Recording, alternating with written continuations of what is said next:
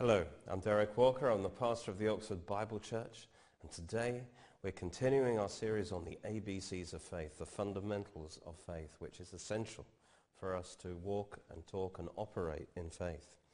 Last time we saw the importance of faith, that without faith it's impossible to please God. Why is it important?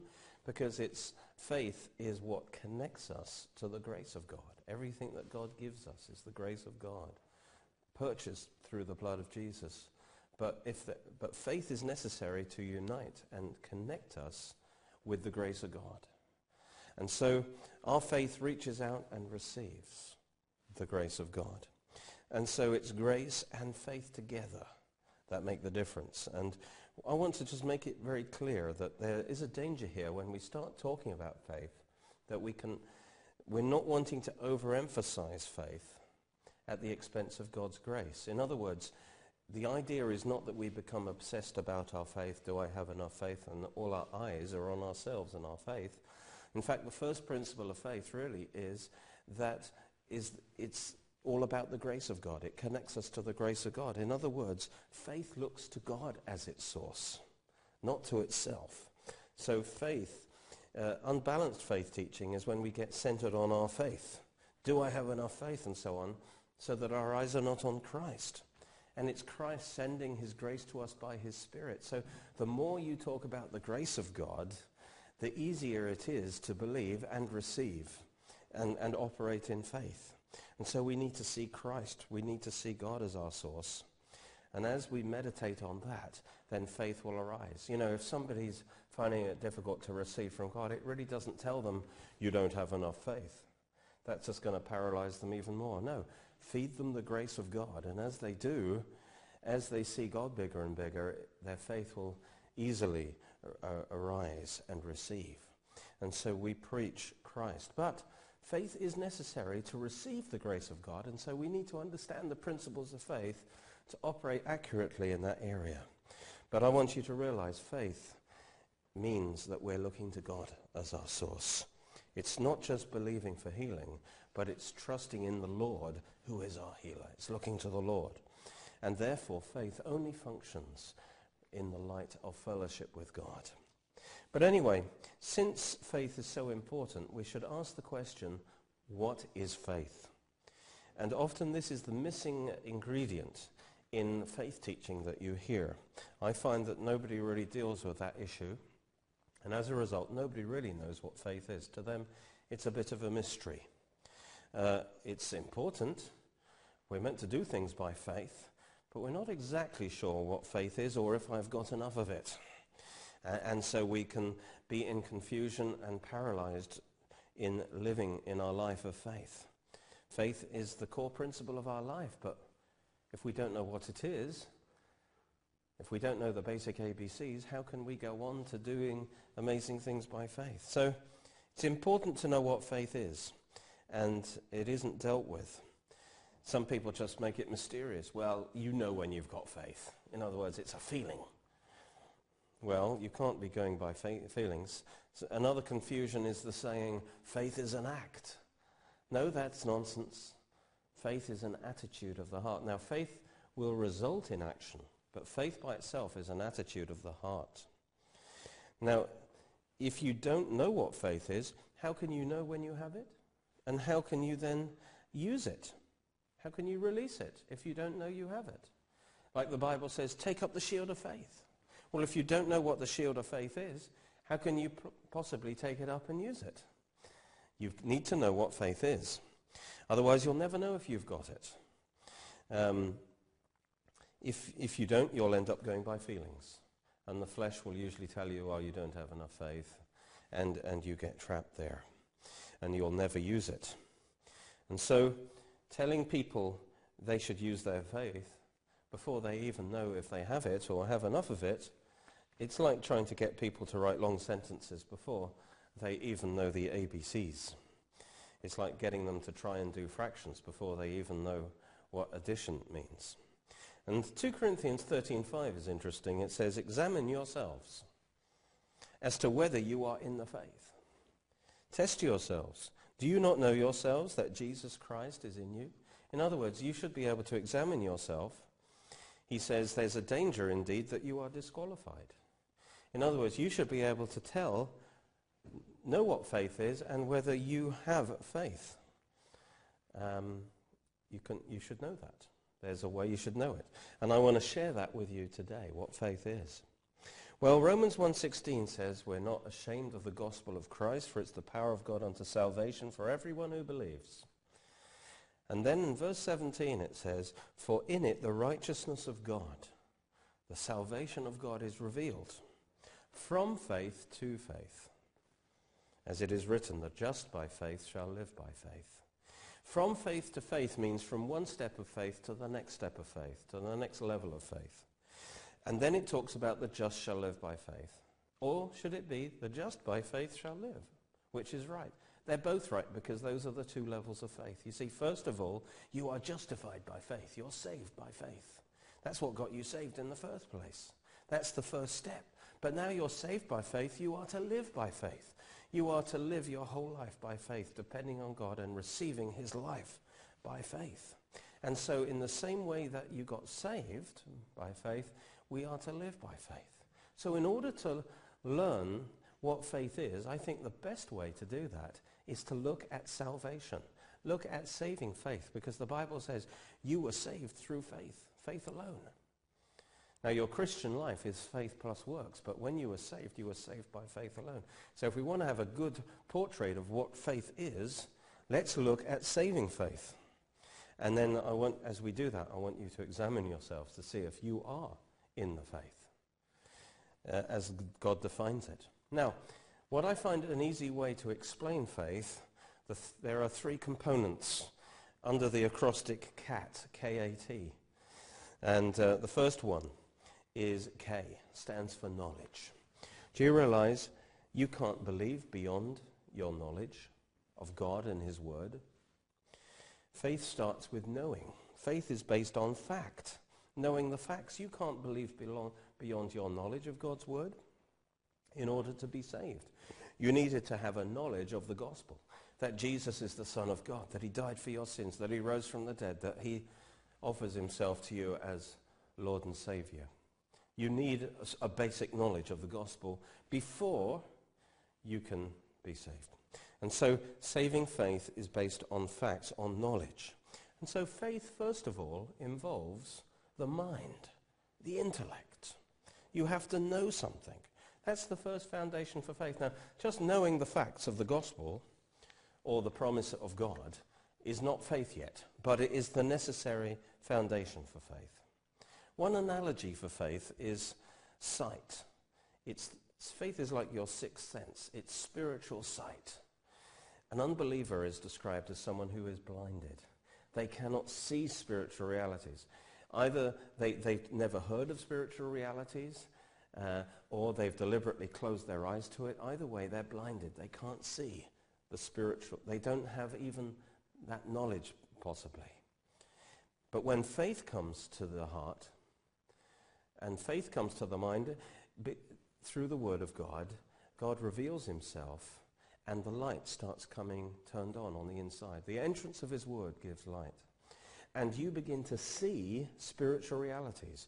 You begin to have knowledge of who God is and salvation and his Son Jesus Christ. And that's how faith begins, with a spiritual sight, a spiritual knowledge. Praise God. The darkness disappears and there is a knowledge that comes to you. But this isn't faith yet. You might know, you might have gone to Sunday school, you might have a knowledge of the Christian faith, but that doesn't mean you have faith, as certainly not saving faith. You know, we all have a natural faith, by the way. That's like an ability to trust in people or things, based on evidence from our senses. For example, I'm trusting I could sit in a chair and trust that chair.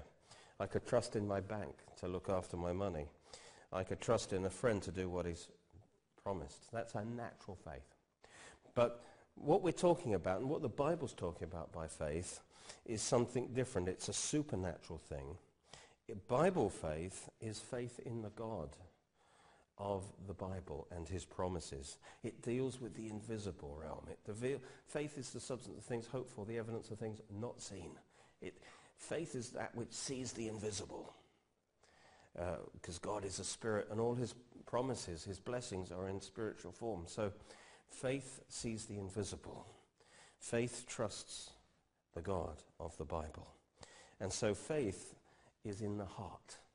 And it's by the heart is our organ of spiritual sight by which we know about spiritual things and perceive spiritual things. Faith is the assurance of the reality of spiritual things, being convinced of what we do not see. You see, we have 5 senses: sight, touch, taste, hearing, and smell. And faith deals with the invisible and intangible. That's like a 6th sense. All right? And the Bible says we walk by faith and not by sight. What that means is, of course, we walk by our natural senses, those 5 senses, but faith is a 6th sense. And sometimes faith will tell us something that our other senses do not tell us. So which then do we walk by? Which do we put the greater faith in, as it were? And we are called to walk by faith. If God's word says something is true, my eyes don't see it, I can't feel it, I can't touch it, I can't taste it, but God's word say it's true, then I walk by faith, by that 6th sense, not by sight. Faith is our 6th sense. Because we have a spirit, we can have a spiritual sense and perception of the invisible realm. And so faith is ultimately in the heart, not the head. Just having knowledge is not enough by itself. It obviously needs more. I want you to notice that when you have 5 senses, but you will trust the evidence of just one sense, even if the other 4 senses don't tell you.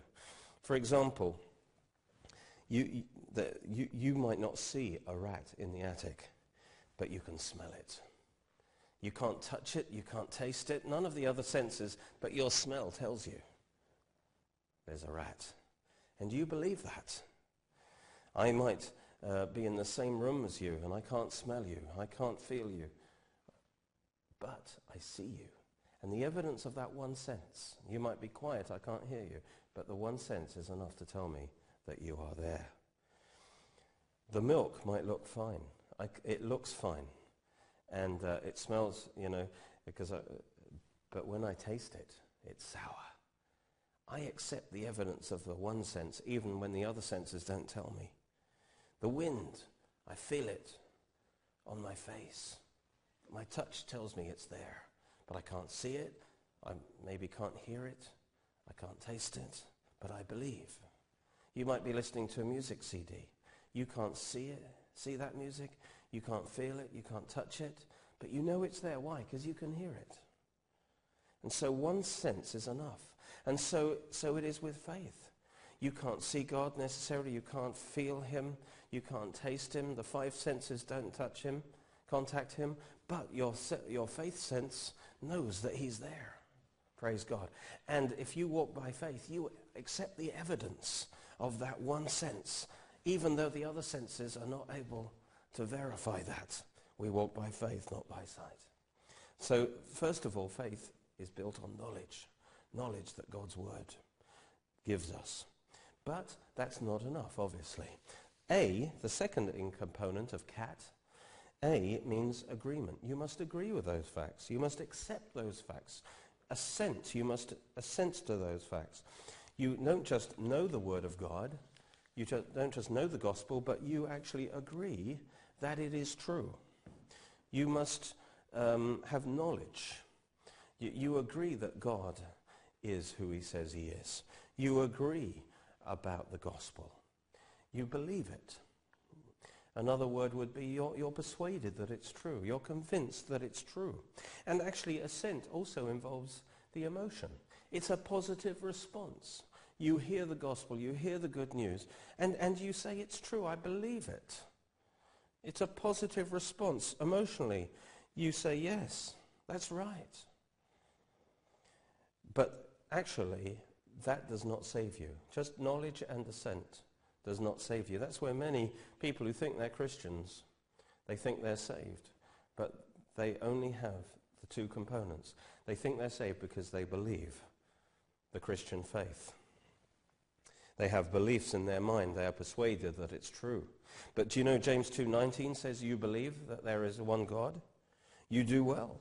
This is someone in church. He believes in God. James says, fine so far, but the demons also believe and tremble. In other words, that doesn't mean you're saved, because the demons have not submitted their will to God. They have not trusted God. They are not saved. They believe there is a God.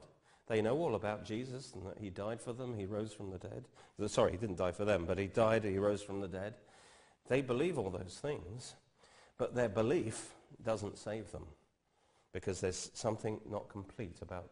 They have a faith of sorts. They believe that there's a God, but they don't have a saving faith. And so there is a third component that's necessary. T, cat, knowledge, assent, trust. So you need to judge yourself in any area where, for your salvation or receiving a promise of God, do you have knowledge of that promise? Because if you don't even know about the promise, how can you possibly believe God for it? You also need to know about the person who made the promise, that he's faithful, that he's powerful enough to do it. You see, if I offered you something, you would make, say, £5,000. You would first of all have to know about it, and you would need to know something about me. And you make a judgment then, and as to whether I'm able to do that for you, whether I'm willing to do it for you, whether I'm faithful to do it for you. And only when you actually have sufficient knowledge and that you actually agree that this is a true offer, then you have to make a decision. Will I go to the next step? The next step is T, which is trust. See, that's the key. That's often the missing ingredient. People have faith if they have assent, but that faith is not fully formed in their heart until they trust. Knowledge is about the mind. Assent is a response of the emotions, but that doesn't save you, because also your will is necessary. And when you trust in Christ alone, that is an act of your will. The attitude of the heart called faith is not just knowledge and emotional agreement that it's true, but also trust. It's a surrender and the trusting in the will. Praise God. Trust. You see, there's a chair over here, and I can have knowledge that this chair exists. And I can have knowledge that this chair would hold me up. I have an assent that I believe in that chair. It's real. It would hold me up. But that chair is not holding me up at the moment, is it? Because there's a missing ingredient. And what I have to do now is put my trust. And only when I put my trust in this chair, and I trust, then it's holding me up now. I'm no longer trusting in myself, standing on my 2 feet, but I transfer my trust to the chair. And when I put my trust in the chair, then it holds me up. And in the same way, Jesus Christ, you can have knowledge of him. You can agree that the gospel's true, but only when you put your trust in him for eternal life. Only then are you saved. And so we must trust. The Bible says that we must not just believe the promise is true, but we must embrace it and submit to his word. The Bible says, with the heart man believes into righteousness. Jesus said, believe into God and also into me. The words used about saving faith in the Bible, Jesus said things like, come unto me, repent, drink, receive, call upon me. These are all acts of the will, not just of the mind and the emotions, but the will. Trusting in Christ, turning to Christ, receiving from Christ, trusting, you see. And so we must, Hebrews 11, for example, verse 6 says, without faith it's impossible to please him. For he who comes to God, that's the act of trust. You've got to come to God and receive salvation. But before you can come to him, those other two have to be in place. It says, you must believe that he is, and he's a rewarder of those who diligently seek him.